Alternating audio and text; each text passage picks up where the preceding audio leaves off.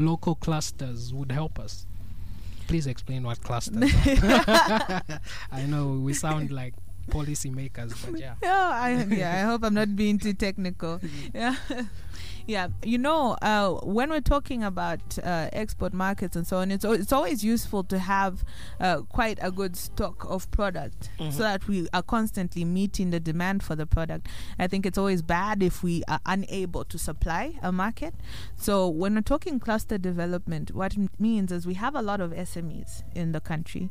And I would give the example of, some of the young people that are in Kalingalinga, for example, and you're looking at the gates, you're looking at the frames, the door frames and so on. There's obviously skill there, and I think a lot of us do go and purchase from there whenever we're building.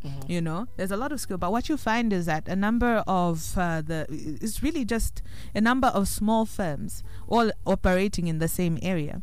Now, if I was talking cluster development, what I'd then propose to the people working in that area and in that industry is, why don't we come together so that we're able to fulfill large orders?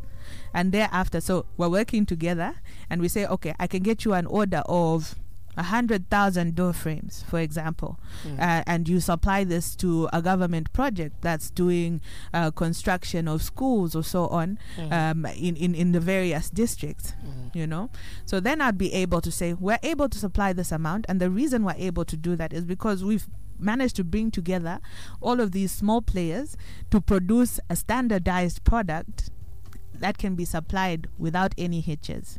So that's cluster development, and I think it's very important for us to actually invest in that side of manufacturing, because we do have a lot of small players and they're only able to produce to a certain capacity.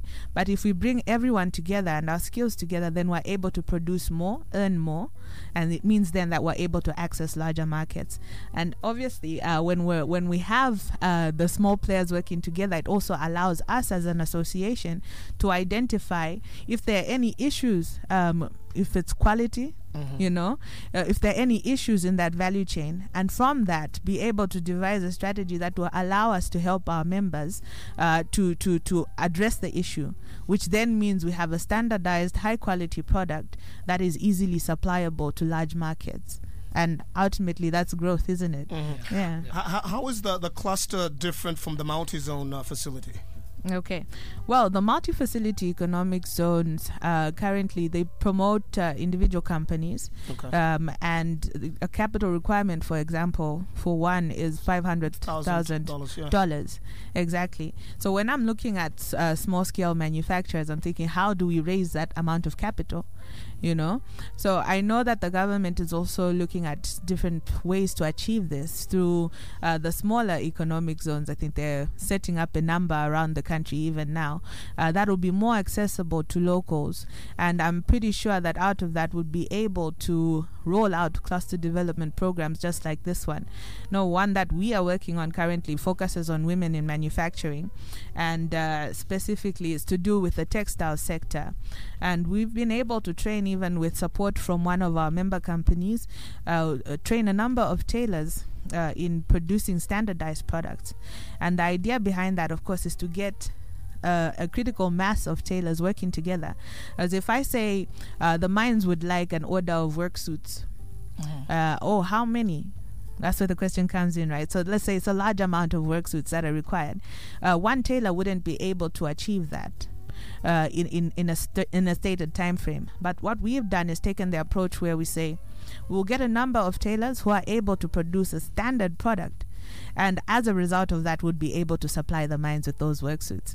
So that's an intervention that ZAM is doing, and we're expecting a consignment of about 100 sewing machines coming in, and the idea is to continuously train people in this sector. So I would encourage the people involved in garments manufacturing to keep a lookout for that one.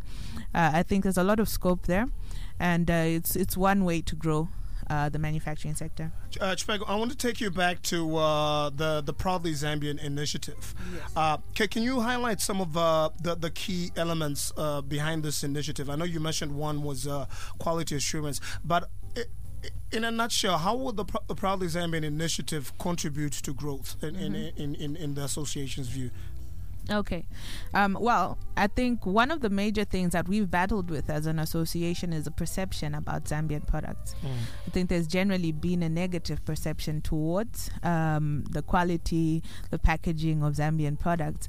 And what this initiative would do is allow people to immediately recognize that this product essentially has been through all the processes that are required to make it a proudly Zambian and high quality product.